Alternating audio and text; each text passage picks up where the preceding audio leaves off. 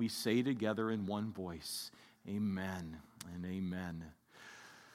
Well, again, good morning, and just extend my greeting along with everyone else who's already been here as well. For wherever you are watching us from, near or far, maybe you're watching us because it's what you do every week, or maybe you're tuning in to our worship service for the very first time, whatever the case may be.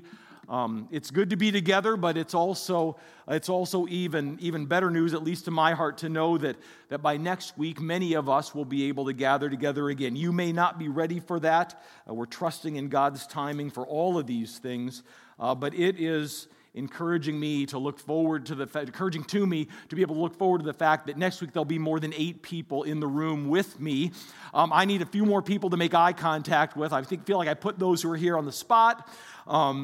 And I just want to hear our voices, especially in this Christmas season, singing the great songs of our faith together. So I hope you're looking forward to that. I know I'm also, and I know this isn't going to quite happen in the next couple of weeks, and I don't know about the rest of you, I'm also very much looking forward to the day when we can have real communion elements again. I don't know what you're using at home, but I'm really tired of these little wafers and these miniature cups, and someday I hope we're going to be able to pass a plate again, pass the tray, and it's just one of the many things that coronavirus has taken away from us that I want back. But again, more than anything, I want to be back together with all of you and whoever else God wants to have join us as we move toward the celebration of Christ's birth. And next week, I want you to know that we're going to begin turning our attention in the preaching, in our study of God's Word together, to the themes and the events of Christmas. So you can look forward to that. But this morning, we're going to finish out this series we've been in the last few weeks called The Journey. So wherever you have a Bible, whatever format you have it in this morning, I want you to take it out right now and meet me in your Bible in Acts chapter 16. I want you to meet me in your Bible in Acts chapter 16, where we're going to look at one more faith journey. And if you've not been with us the last 3 Sundays and don't know about this series, you say, I'm just coming in at the very end. I'm going to do my best to get you caught up on what this is all about as we get started. But I want to begin by reading the scripture. So make your way to Acts chapter 16. And where we're going to pick the story up, we're going to pick it up right in the middle of the chapter of Acts 16. And just for the sake of context, what you may want to know is right before this, and we looked at this story actually just a couple of months ago as well, but right before we were picking it up this morning, the Apostle Paul, along with his ministry companions Luke and Silas and Timothy, this band of 4 faithful servants and preachers of God's word, had traveled for the very first time into what is present-day Europe with the gospel, and they'd begun their European ministry in the city of Philippi. And they met a woman named Lydia. They'd gone to a place of prayer outside the city. Lydia opened her heart to receive Jesus Christ. That was the beginning of the gospel coming to Philippi and to Europe and beyond. And immediately after the conclusion of that story of Lydia, this first convert to Christ in Europe, we pick up the story in Acts 16:16 of what happened next in that city as Paul and his ministry companions were ministering, bringing the gospel, preaching there. So I'm going to begin reading this morning with all of that by way of introduction in Acts 16, verse 16, and I'm going to read through verse 34. Where this is what the Bible says. It says, it happened as we, again, Paul, Silas, Timothy, Luke, were going to the place of prayer. This was outside of the city, along a riverbank. This is the very place where Lydia, just a short time earlier, had come to know Jesus as Paul shared Christ. It happened that as we were going to the place of prayer, a slave girl, having a spirit of divination, met us, who was bringing her masters much profit by fortune-telling. And following after Paul and us, she kept crying out, saying, these men are bondservants of the Most High God, who are proclaiming to you the way of salvation. And she continued doing this for many days. But Paul was greatly annoyed and turned and said to the Spirit, I command you, in the name of Jesus Christ, to come out of her. And it came out, the Spirit did, at that very moment. But when her masters saw that their hope of profit was gone, they seized Paul and Silas and dragged them into the marketplace before the authorities. And when they had brought them to the chief magistrates, they said, "These men are throwing our city into confusion, being Jews, and are proclaiming customs which it is not lawful for us to accept or to observe, being Romans." And the crowd rose up together against them, and the chief magistrates tore their robes off them and proceeded to order them, that is, Paul and Silas, to be beaten with rods. And when they had struck them with many blows, they threw them into prison, commanding the jailer to guard them securely. And he, having received such a command, threw them, Paul and Silas, into the inner prison, into the dungeon, and fastened their feet in stocks.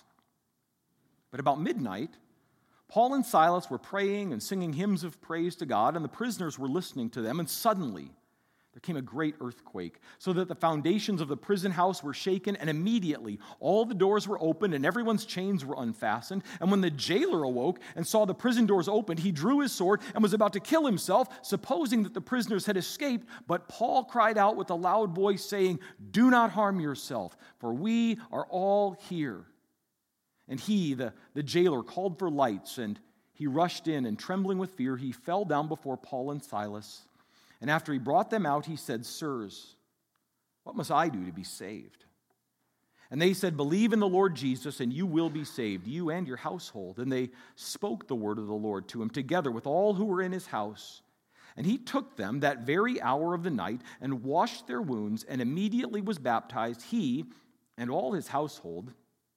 And he brought them into his house, and set food before them, and rejoiced greatly, having believed in God with his whole household. You know, in 1 Timothy 4:16, the Apostle Paul wrote to Timothy, his friend, his ministry partner, his protege, so to speak, in the faith. He wrote to Timothy in 1 Timothy 4:16 the following words. He said, "Timothy, keep a close watch on yourself and on your teaching.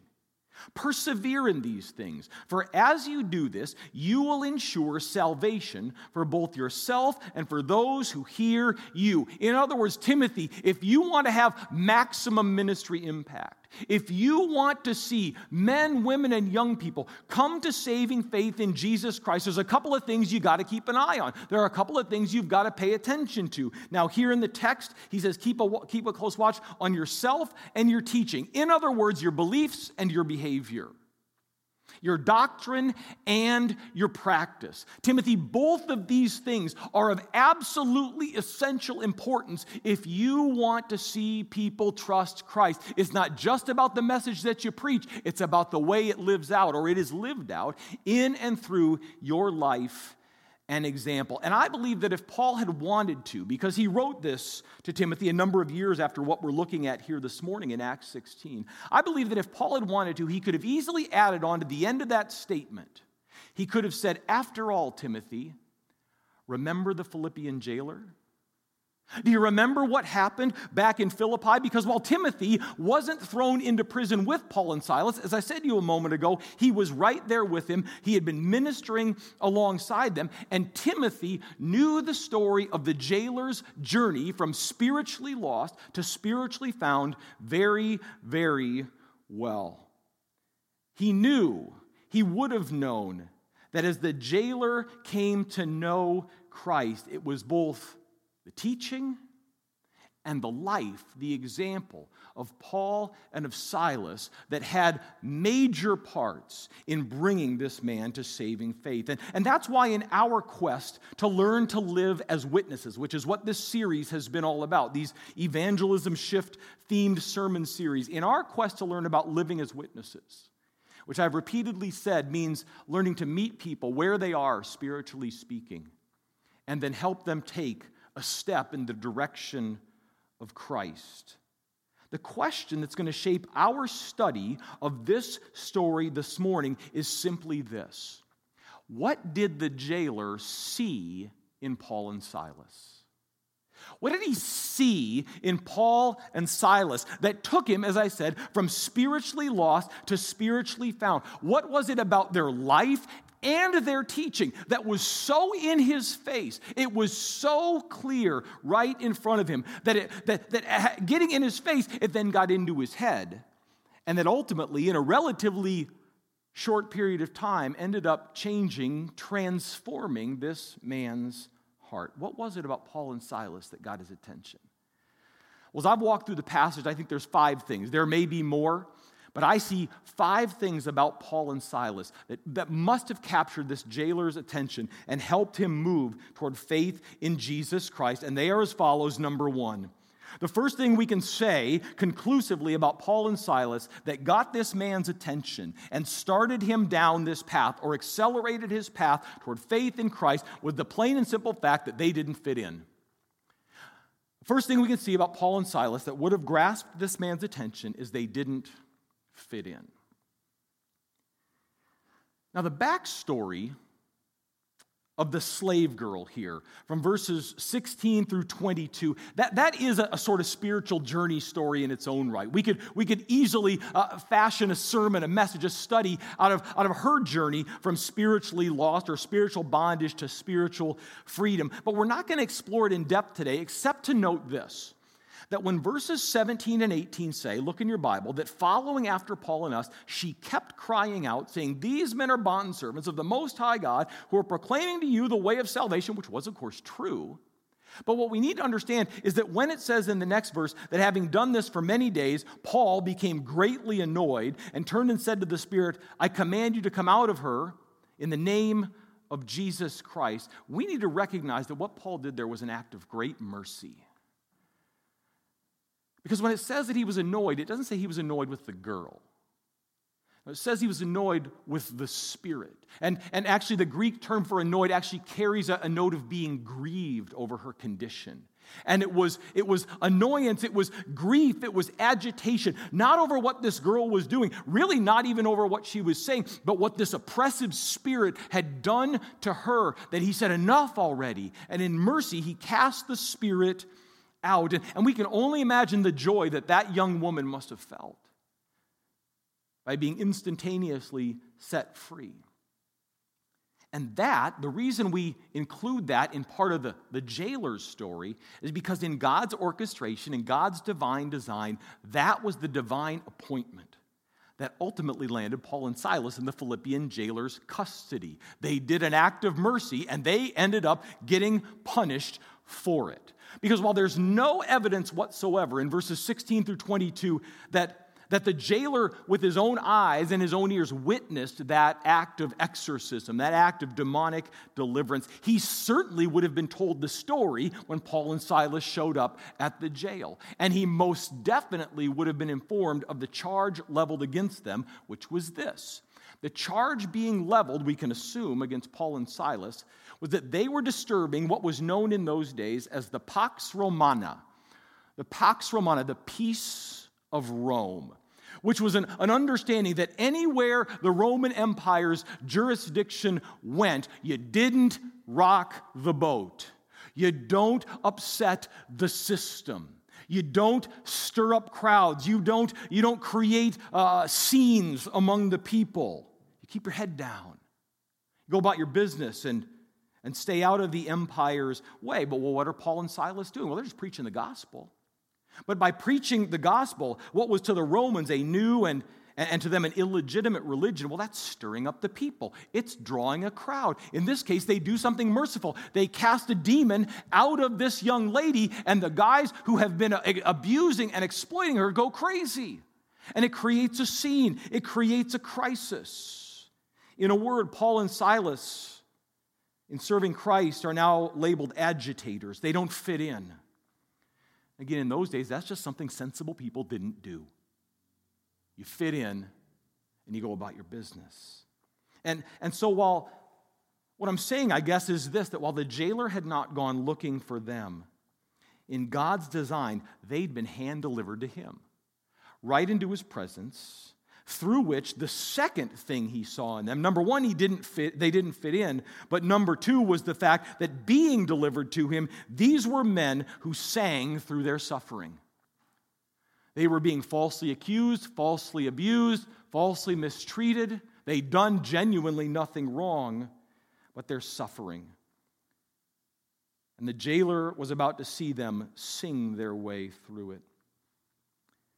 Maybe you've got to be of a certain age, and I'm not exactly sure what age that would be to be familiar with this expression. But some of you may be familiar with an old expression about fighting, about brawling, about fist fights, where people use the expression, well, he really got in his licks on that one. Or he really took some licks in that fist fight, in that argument, in that battle.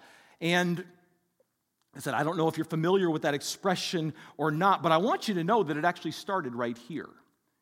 Not expressly in the beating that Paul and Silas took, but in the nature of the punishment they deserved. Because in those days, the Latin word for the officers in charge of administering the beating that Paul and Silas took, the Latin description for them, they were called lictors.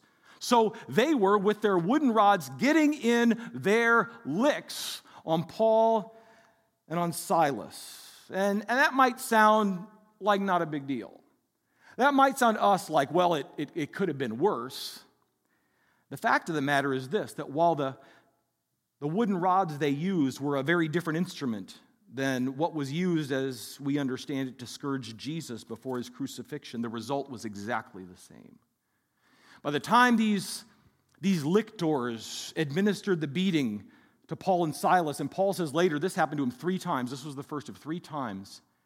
Paul and Silas, from their necks to their thighs, their backs would have been a swollen, shredded, sweaty, sticky mess of blood. They would have probably been barely able to walk themselves. And what does it say? It says when they got to the prison, the jailer put them in stocks that would have only exacerbated their pain. When you think of what Jesus went through before the cross, realize that's what Paul and Silas endured here. It was no small thing. These men were suffering. However, while that was something this jailer no doubt had witnessed many, many times before, that was his job after all, to deal with those who were being punished. What happened next was entirely new. Look in your Bible at verse 25. Because about midnight, it says, Paul and Silas were praying and singing hymns of praise to God, and the prisoners were listening to them. In fact, you can even draw the conclusion, if you jump down to verse 27, that Paul and Silas sang the jailer to sleep. Because when things started getting busy, it says he woke up. But they are singing about midnight, and everybody's listening. And undoubtedly, despite the fact that they had just taken such a severe beating, through their praying and their singing songs of praise, they were delivering a sort of 1-2 punch of their own to the jailer. I think they were delivering a message to him, and it began to chip away at his stony heart. Because what are they singing? Well, they're singing gospel lyrics. They're singing the words of hope of Jesus. And those lyrics were ringing in his ears. And he was seeing the reality of it with his own eyes, right? Hey, Timothy, I can tell you from personal experience, pay attention to what you're saying and what you're doing. Pay close attention to your life and to your teaching. And I think all of that, at least what it reminds me and what I would suggest it should remind all of us, listen, is that people are watching how we handle our suffering. We may not think so. And we suffer in all sorts of different ways. And maybe you're in a season of suffering right now, maybe you're not. But when we suffer, if people know that we are believers, they're going to watch. They're going to pick up clues about the way in which we handle our suffering. And I believe, on the strength of this story, that many of them will end up drawing conclusions about the gospel because of it. Drawing conclusions about Jesus because of it. So let me ask you a personal pointed question. How are you handling your suffering? How are you responding to your trials? Listen, we are to walk, we know, by faith. We know that without faith, the Bible says it's impossible to please God. Can I tell you something? As a brother, as a friend, as someone who loves you, but someone who is, by definition, supposed to speak the truth in love, it takes zero faith to curse and complain for your suffering. Zero faith. It takes zero faith to stomp your feet, to swear, to scream, to shout. It doesn't mean that you don't feel the pain in an excruciating way. It doesn't mean it doesn't hurt. It doesn't mean that our trials are pretend. It certainly wasn't here, right? Shredded, swollen backs. These men are suffering. More than I've ever suffered, at least physically, that's for sure. It took faith to do what they did. It took trust in God to do what they did. And we need to be careful how we handle our suffering, because we shouldn't be responding to it the way everybody else does. You say, well, that's tough. Absolutely. But guess what? You've got the Holy Spirit. Same Spirit these guys had. And you have their story. I have their story to look to. And I believe that with the Spirit's help, what we're being told here is we can learn to sing. Not because of our trials, not going, oh, my trials and my troubles are wonderful, but through them. Why? Because Jesus goes with me through them, and who knows? Somebody might notice. Somebody might see it. And somebody might make some sort of connection that enables them to take a step forward in their journey toward Him. They didn't fit in. They sang through their suffering. The third thing we can see about Paul and Silas, the third thing that I believe the jailer saw in Paul and Silas is that they prayed with power. The third thing we need to see in the story is that these were men who prayed with power. Look again at verses 25 and 26. About midnight, Paul and Silas, they're praying. They're singing hymns of praise to God, and the prisoners were listening to them. And suddenly, there came a great earthquake, so that the foundations of the prison house were shaken, and immediately all the doors are open, and everyone's chains were unfastened. You know what's interesting here, at least to me, is there is no evidence whatsoever that Paul and Silas asked God to do that. Get us out of here. Now, maybe they did. I'm not saying they were superheroes, but the Bible doesn't say they were begging God to get them out of there. It says they were praying and singing hymns of praise to God. However, the fact that what immediately followed was shaken foundations and unfastened shackles, I submit to you, was not coincidental. Right? These aren't two accidental happenings that simply took place back to back. Because here's the thing, at the very moment when it looks like, to watching eyes, like ministry in Philippi, which had just gotten off the ground, was grinding to a screeching halt. The two primary spokesmen are in a dungeon, in jail, been beaten within an inch of their lives. Well, what's really happening here? Well, we know what's happening now. God was just advancing the gospel through different means. God was going to open a door to the gospel in a different way. And I think as we read here, we see that the jailer made that connection. What connection? These guys are praying and powerful things happened. They are singing to God and something supernatural took place. And that is why I believe, there's so much I want to say here, but I'll whittle it down to simply this. That's why it's so important that we understand, and this is at the very center of our evangelism shift training. It's at the very heart of what your life-to-life groups are going to be or may already be unpacking. That is why it's so very important that you and I are consciously, continually praying for our unsaved family and friends, praying for their salvation. That whether God wants to work through ordinary conversations or in more dramatic and even supernatural ways, what do we want to pray? We need to pray that God will reveal Himself to them. Reveal His power, reveal His love, reveal His mercy and grace and His kindness.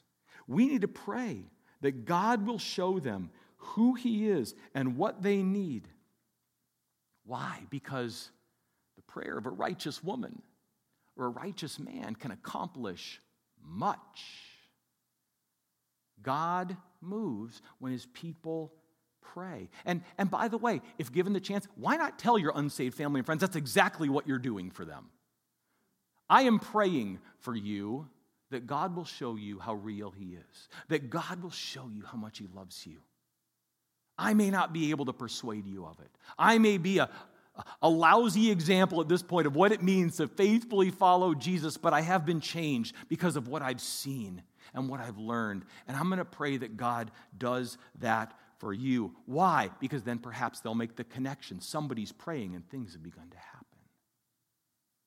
Maybe they'll make the connection. The jailer did here. He recognized they don't fit in. They sing through their suffering. They prayed with power. Fourth, this is a big one, because this goes from belief to behavior. Fourthly, the thing that got his attention was they demonstrated mercy. That Paul and Silas were men of tangible acts of mercy. I don't know about you, but if I had been there with Paul and Silas, if I had gone through what they went through, and if I was enduring what they were enduring, I would have concluded the following. When the foundation started shaking and the shackles start coming off, I would have concluded this is God's way of saying, you're free to go now, and I'd have gone. And you probably would have too. This is God blessing us. He's getting us out of here because He loves us and He wants to do good things for us, but not these guys. Now, maybe they consciously chose to stay put. Maybe they couldn't flee due to the severity of their wounds. Maybe they simply didn't have time to make a break for it. But the fact of the matter is this, that somehow, as the dust settled, they saw an opening. Not for their deliverance, but for His. There's something, now they didn't have to do that. They could have kept their mouths shut. They could have been bitter in their hearts. They could have kept to themselves. They could have waited to see what God's going to do. But that's not what they did. Because you see, the reason, look at verse 27 in your Bible. It says that when the jailer awoke, saw the prison doors opened, and drew his sword and was about to kill himself, supposing the prisoners had escaped, was because in those days everybody knew it was a Roman rule, a Roman law, that if a jailer allowed prisoners to escape, the jailer would suffer the punishment they had coming.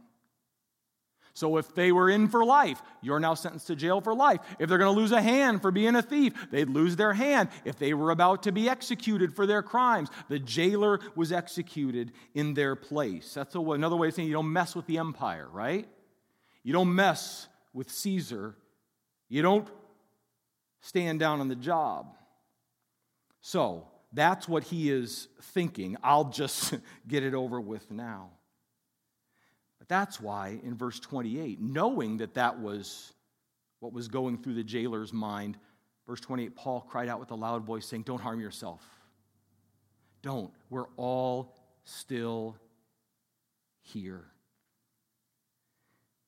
And as I just thought about that act of mercy, not only did Paul and Silas not flee, if they even could have, but they turn and they begin to minister. They literally save this jailer's life. It caused me to think, and I'll tell you, this was a new thought for me. I'd never really thought or considered it before. But what it caused me to begin to think about, and I need to think about it quite a bit more, is that learning to ask the question, or asking the question, how does God want to use this for His glory, is not a question I should only ask when things are going badly. Now, when things go badly, right, that's what we remind each other. It's what we remind of ourselves. Well, trust. God's going to use this for His glory. Maybe tomorrow, maybe 10 years from now, but God's going to use this trouble for His glory. Guess what? It dawned on me for the first time in a very real way, God wants me to ask the same question when He's pouring blessings out on my life too. To use the blessings for His glory. See, the fact that God, as we know, is more interested in saving souls than securing my comfort, that's true all the time. Even when things are going well. He's still more concerned with people's salvation than with my accumulation, with my material blessings. Meaning what? Meaning this, that when things are going well, when we are thriving, a little bit of self-denial can go a long way. A little bit of putting someone else's needs before my desires can make a massive difference. that an unwarranted, undeserved act of mercy, all acts of mercy are undeserved, but you know what I mean, it can become a profound testimony to the life-changing truth of the gospel that even when God is, as we sing, pouring out his goodness is running after us. The question is still, why is he doing it? Where is his glory to be found in this? What can people see? Because God's number one is still rescuing people and bringing them into his kingdom. It's not making sure I get everything I want and get to enjoy it all the time down here. And that's certainly what happened here. They demonstrated mercy given the opportunity to do so. That had to have captured his attention. And then fifth and finally, having captured his attention in that way, the last thing I think this story tells us, at least for our purposes this morning, about Paul and Silas that got this man's attention was the fact that they possessed real hope. These were men who possessed genuine hope. Look at verses 29 and 30. After Paul tells him, don't hurt yourself, we're right here. It says he, the jailer, called for the lights and he rushed in. And trembling with fear, he fell down before Paul and Silas. And after bringing them out, he said, Sirs, what must I do to be saved? Now, when I read that, I thought a question came to mind. Where did this guy learn that lingo? Where did the Philippian jailer, a pagan, not a Christian, learn to ask the question, what must I do to be saved? Because pagans don't talk that way. There's no evidence that they did in those days, certainly. Where did he learn? Well, maybe he picks it up listening to Paul and Silas sing their songs in the night. Language of salvation. Maybe, I think it might be more likely that he picked it up from the slave girl. Remember? As I said, there's no evidence that he was there the moment Paul cast the demon out, but go back to verses 17 and 18. Following after Paul and us, she kept crying out, saying, These men are bondservants of the Most High God who are proclaiming to you the way of, the 8 of you help me out, the way of salvation. These are guys who are here to tell you how to be saved. Ding. Sirs, what must I do to be saved? I think there's something to this Jesus story. And wherever it came from, whether it was from her or some other means entirely, the important thing to notice is Paul and Silas had an answer. Verse 31. They said, Believe in the Lord Jesus, and you will be saved, you and your household. What they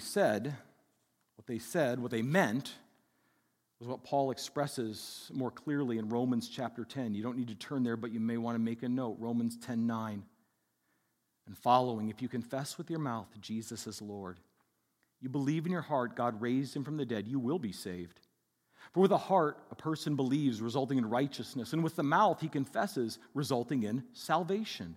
For the scripture says, whoever believes in him will not be disappointed. For there's no distinction between Jew and Greek. The same Lord is Lord of all, abounding in riches for all who call upon him. For whoever will call on the name of the Lord will be saved. In other words, Mr. Jailer, you and anyone else under your roof who will take this news to heart, you'll receive the sure and certain gift of eternal life. You must trust Jesus. And today, let's remember that as believers, we possess that same hope. And whether it feels like it or not, we have the same liberty to share that message as they did with others. And listen, if they're going to be saved, if your unbelieving family and friends are going to be saved, we must share it with them. We must pay attention to our beliefs and our behavior, our life and what we're saying and what we're teaching. So let's ask ourselves this question. If tonight somebody knocks on your door, I don't expect this to happen, but if it did, saying, Ma'am, sir, what must I do to be saved? Are you ready? Can you tell them? Can we explain the gospel in a way that they can hear and believe? Are we ready to point people to Jesus, to meet them where they are and help them, in this case, take that final step. As I've been saying throughout this series, the past several Sundays, the point of these messages is to understand that for most people, coming to faith in Jesus is a process. It is the rare occurrence where it all just suddenly happens at once. Most people are on a journey, as you were, as I was, from spiritually lost to found in Christ. And so by looking at these stories, the woman at the well, the Philippian jailer this morning, the Ethiopian eunuch, Saul of Tarsus, what we've seen, or what I hope we are gathering from it, is this: that while all four of those journeys ended the same place, trusting Jesus Christ as Savior, each of those journeys was dynamically unique. One thing they had in common, however, in all of them was this: along the way, God brought believers into their lives who met them where they were and helped them take another step. Exactly what I'm supposed to be doing. Exactly what we are supposed to be doing too. That's why today's big idea of this study, this look at the Philippian jailer's salvation story is this: let people in on your journey with Jesus. Let people in on your walk with Jesus. As they, we hope and pray, are journeying toward Him, we can share our journey with them, the journey of how we came to Christ and the journey of how Christ has been with us each step of the way ever since, whether we have been faithful and fruitful or not. We need to lovingly get in some people's faces and tell them who Jesus is and let them see the gospel alive in us. Father, I